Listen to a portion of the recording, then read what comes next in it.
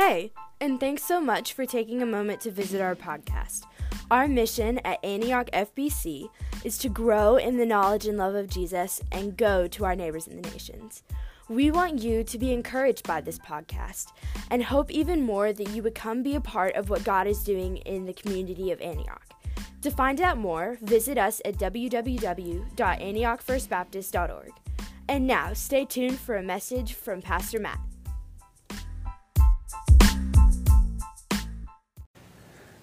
Then little children were brought to Jesus for him to place his hands on them and pray. But the disciples rebuked them. Jesus said, "Leave the little children alone, and don't try to keep them from coming to me, because the kingdom of heaven belongs to such as these." After placing his hands on them, he went on from there.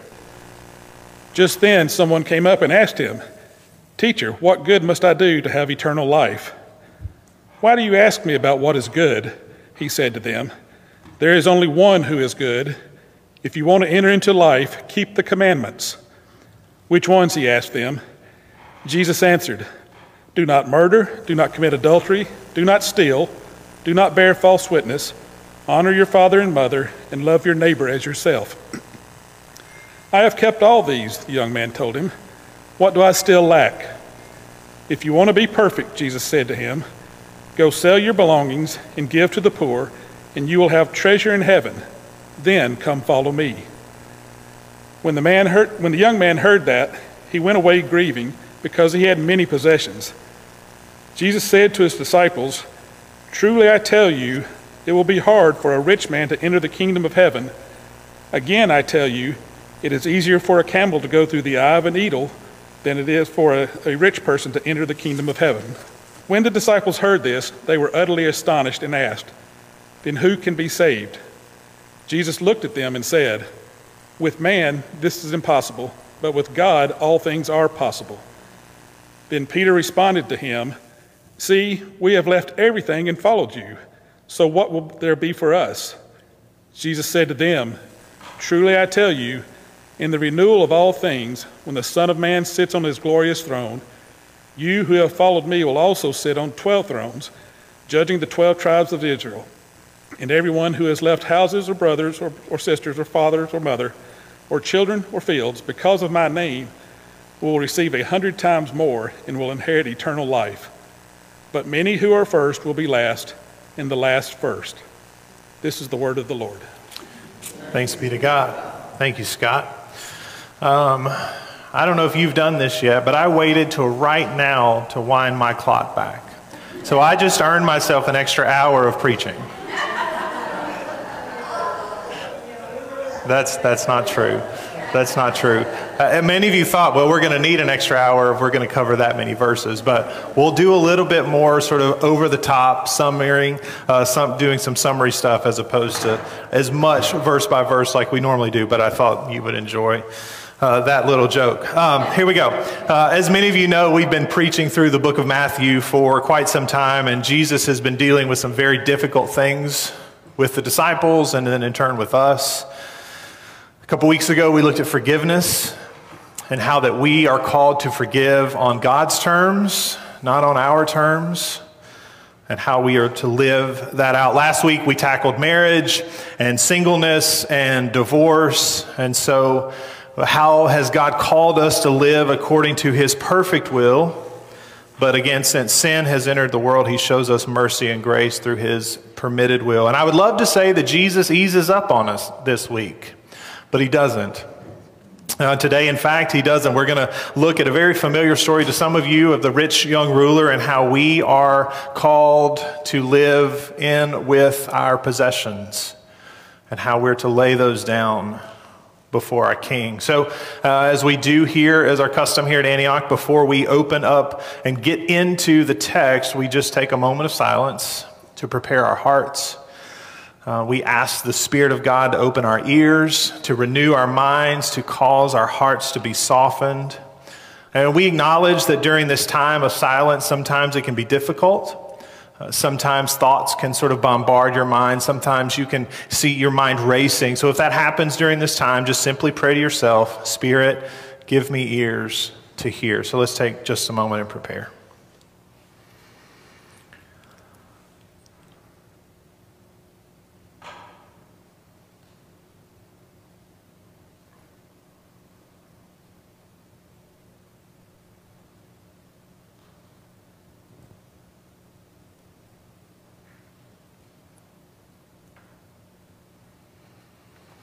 Amen. So first we see here in verse 13, Jesus blessing children. We see how as the children are coming to hear, he's placing his hands on them to pray. But what happens? Immediately the disciples start rebuking. Immediately the disciples start saying, no, don't interrupt him. Keep the children away. But what does he say in verse 14? He said, no, leave the children alone. Don't try to keep them from coming to me, because the kingdom of heaven belongs to such as these. In this simple rebuke, Jesus reminds us what he's been saying to us for quite some time throughout the sermons that he's been preaching. How he says over and over, unless you come to me like these little children, you will never enter the kingdom of heaven. Jesus welcomes the children in.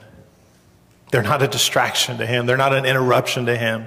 But then we see this man sort of pop on the scene to have this conversation with Jesus. If you look down to verse 16, it says, just then someone came up and asked him, Teacher, what good must I do to have eternal life? Now here's what we're going to do. We need to take a very close look at the wording of that question.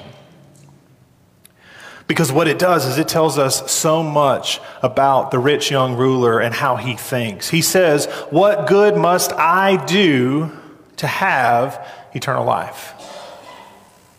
Who is doing the action in that question? The rich young ruler is, right?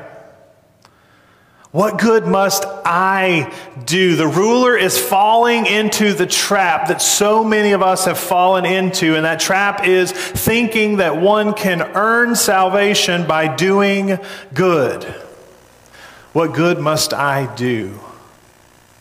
We said this during Confession of Sin. There's no amount of good works that you and I could ever do to try to earn salvation. The path to eternal life is not to try to outweigh your bad things by doing enough good things. If you and I have ever committed one sin, we're guilty. And according to Scripture, the wages of that sin is death. And Paul tells us in Romans chapter 5, verse 12, therefore, just as sin entered the world through one man and death through sin, in this same way, death has spread to all people because all sinned. In just a few chapters prior to that, we heard him say, all have sinned and fallen short of the glory of God. But just in case you're like the rich young ruler and you think, no, I'm good to go. Let me ask you this question. Who in here has ever been born? I hope all of us, right? I know sometimes I ask you weird questions and you're like, I don't want to answer yet. But that one was an easy one.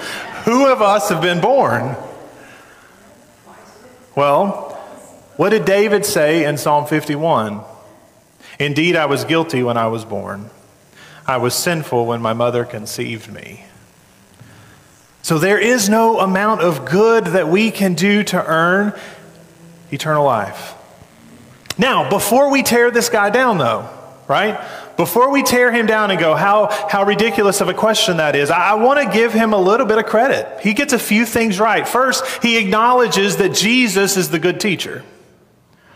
He knew the source, and he knew where to go to ask this question, which he believes then Jesus can teach him how to get eternal life. And also, at least, the rich young ruler is acknowledging he does not yet have eternal life, and he needs it.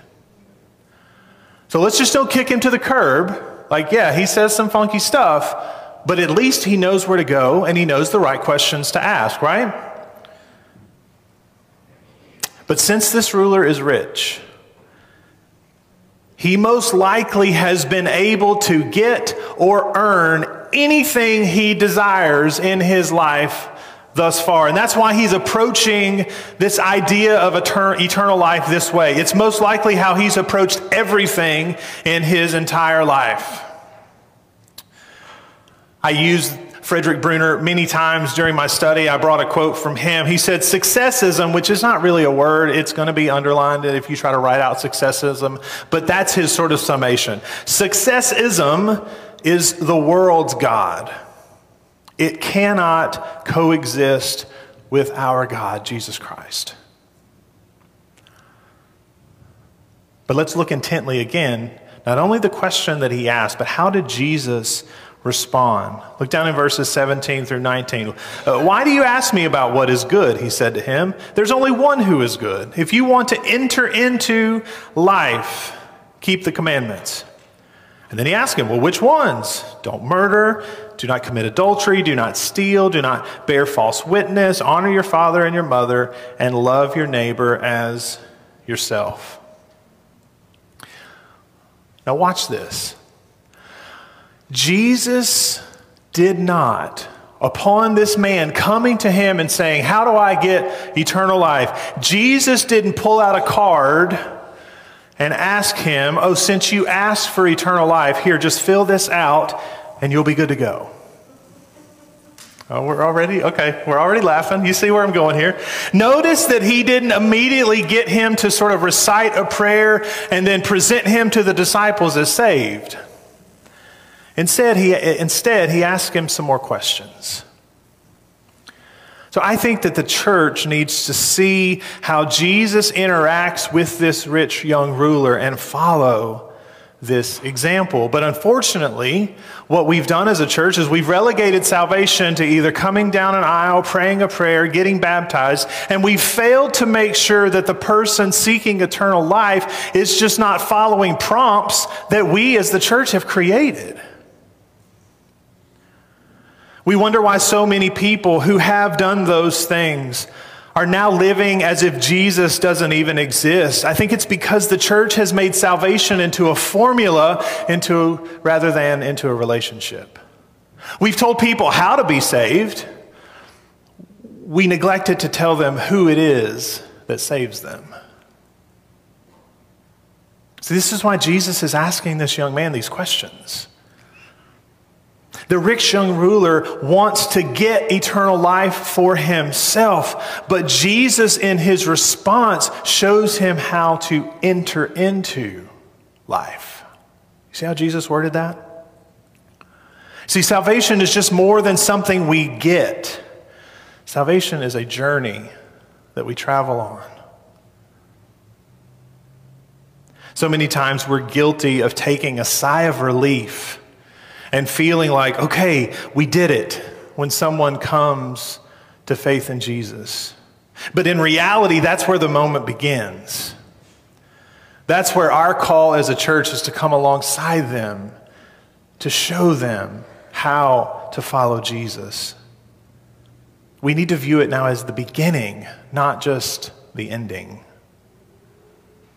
And this man still doesn't get it.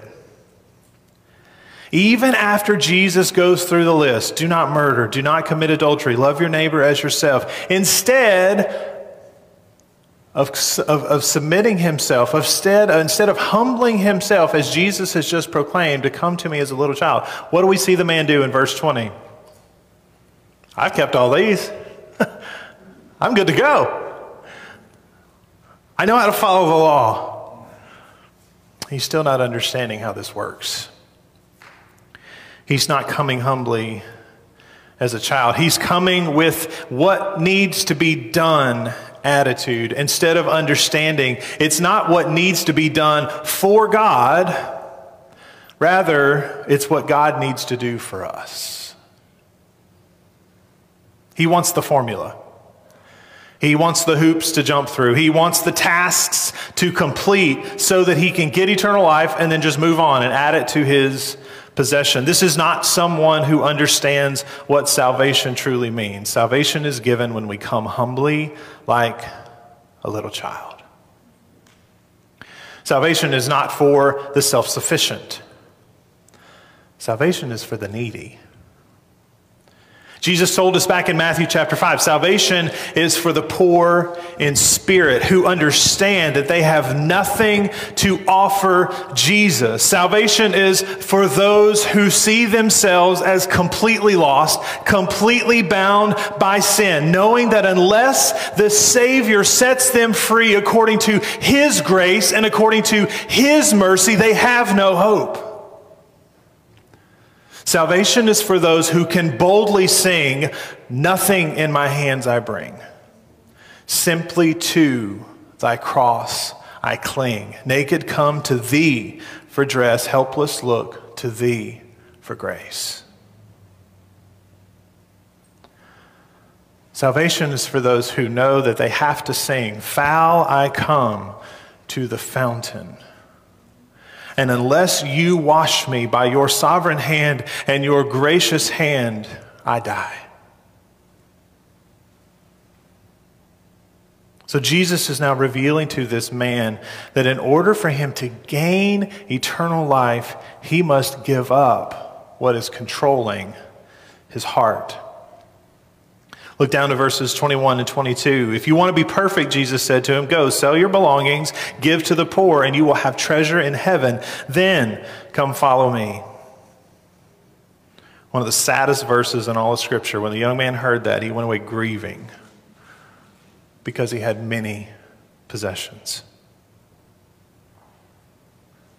We would not be doing a disservice to Scripture to read that last verse as saying many possessions had him.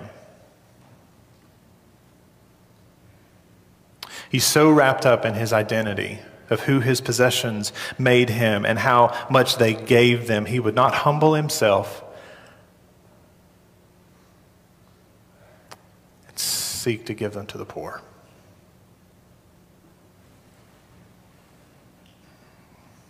It's so easy for us to read this and disassociate ourselves with this. But all of us truly know the possessions that hold on to our heart, that cause us to choose them instead of choosing Jesus. And Jesus knew that. And so he took this opportunity to talk to his disciples and to explain to them what's going on. So keep going in verses 23 and 24. Jesus said to his disciples, truly I tell you, it will be hard for a rich person to enter the kingdom of heaven. Again, I tell you, it's easy for a camel to go through the eye of a needle than for the rich person to enter into the kingdom of God. Now, before we go any further, what we need to understand and acknowledge that every single one of us in this room is rich. Every single one of us. If you look at the world as a whole, we are extremely wealthy people.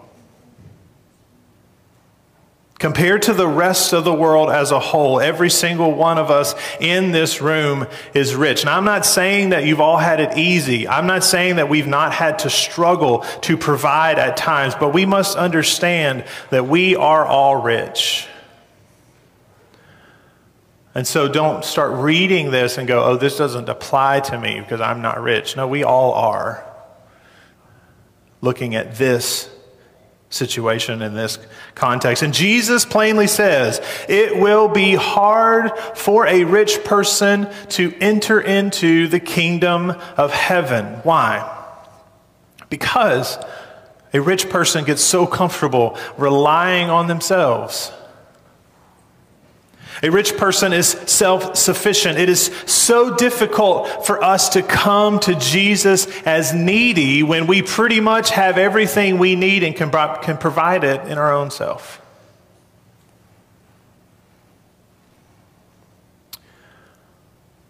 Some have taken this and skewed it. But notice that Jesus says, he says it's hard for a rich man to enter into heaven. But he doesn't say it's impossible.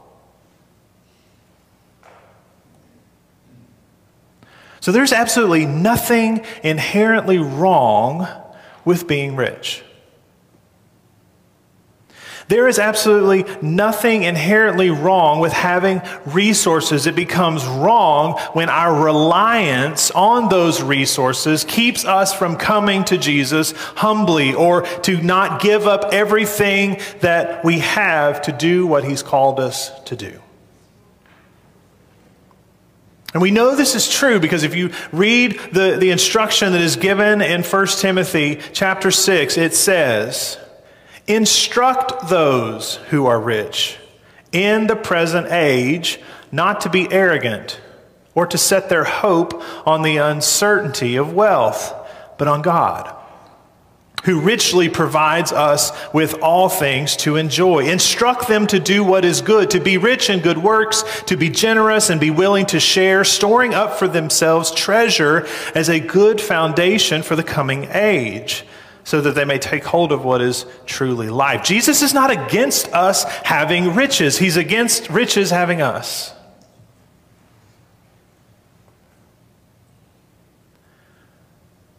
And in this context, that Jesus is talking specifically to his disciples, it's very similar context to us in the Western world, because the goal was gaining wealth in this context that Jesus is talking to. The goal was to gain as much riches as you can. And so we see that in the disciples' response of verse 25. When they heard this, they were shocked, utterly astonished, and said, "Then who can be saved?" Then who can be saved? And here's the answer that Jesus gives in verse 26. Jesus looked at them and said, "With man this is impossible, but with God all things are possible." It is impossible. It is completely impossible for man in any way to come to Christ within himself. If we will just simply take an honest look at our own hearts and see the selfishness and see the deception and the desire for self-preservation, we will quickly see that the only way we can be saved is through the work of the Holy Spirit, changing our hearts, causing our eyes to be opened to see that Jesus is the Christ. And since with God all things are possible, listen, there is not one that is too far gone.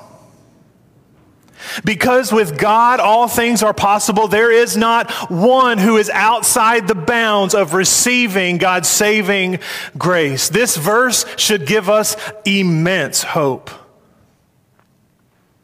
Hope because it shows us how incredibly gracious our God is that He would save you, that He would save me.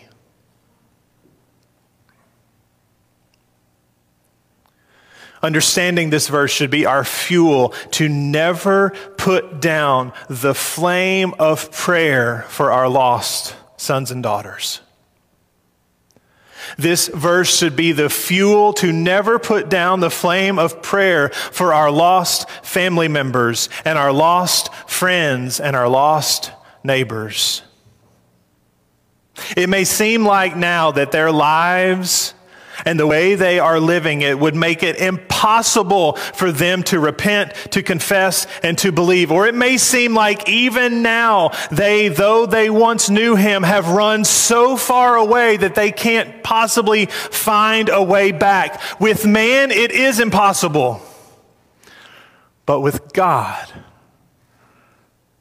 all things are possible. There's not a heart too far gone that He cannot, through His sovereign grace, pull back to Himself. That's hope. That's hope for our wayward loved ones. That's hope for our family. Let's be honest, that's hope for us.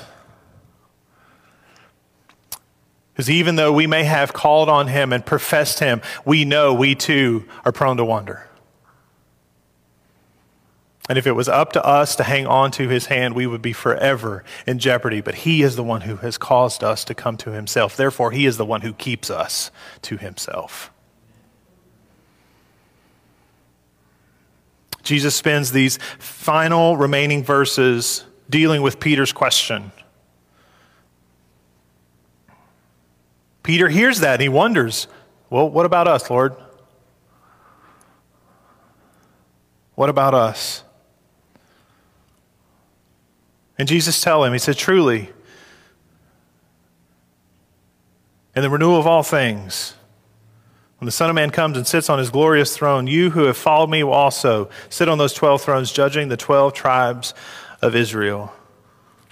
But here's where I want us to focus. Those last two verses, verse 29 and verse 30. Jesus said, everyone who has left houses or brothers or sisters or father or mother or children or fields because of my name will receive 100 times more. They'll inherit eternal life.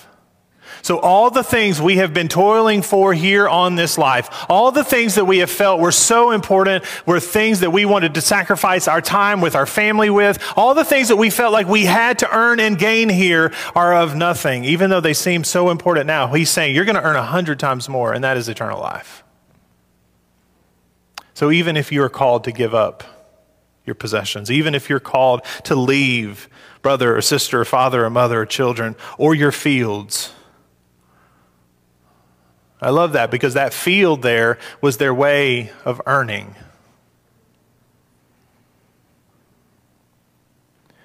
I took solace in reading that this week. As we step into this step of faith in the new year, I read that and go, okay, Lord, if I step away from the field, you're going to take care of us. If I lay down our possessions because of your name, we're going to receive 100 times more. Now, that doesn't mean it's all going to be here. He will bless us and he will honor our commitment to him. But we've got to remember that it's not about our possessions and the things we gain here on this earth. It's all about eternal life. That's why he says in the last verse, many who are first will be last, and the last first. When God transforms our hearts, we unclench our fists, and all the things that we were holding onto for our salvation and security, we now hold with an open hand. Whether that be our money, our possessions, our stable income, our careers, our social status, our families. Now we hold those things in open hand because we know our true salvation comes from the Lord.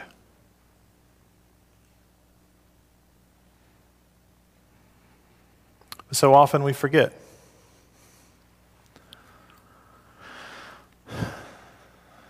Even as our hearts have been transformed, we forget. Don't we? Our fists begin to clench back onto those things.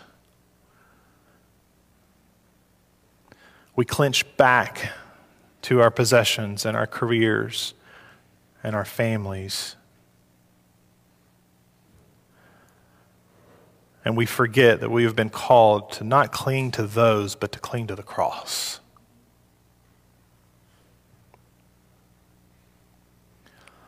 Jesus knew that too. That's why he calls us to the table. Jesus knew that we would forget. But what did he tell us? What do we inscribe on the front of the table? You can read it right there. Do this in remembrance of me. Why? Because he knew we'd forget. He knew we would clench our fists again. He knew we would try to hold back to those things that we thought would bring us safety and security and salvation. But he calls us back to the table and says, remember. And then we slowly open our fists again and we cling to him. That's why we come to the table.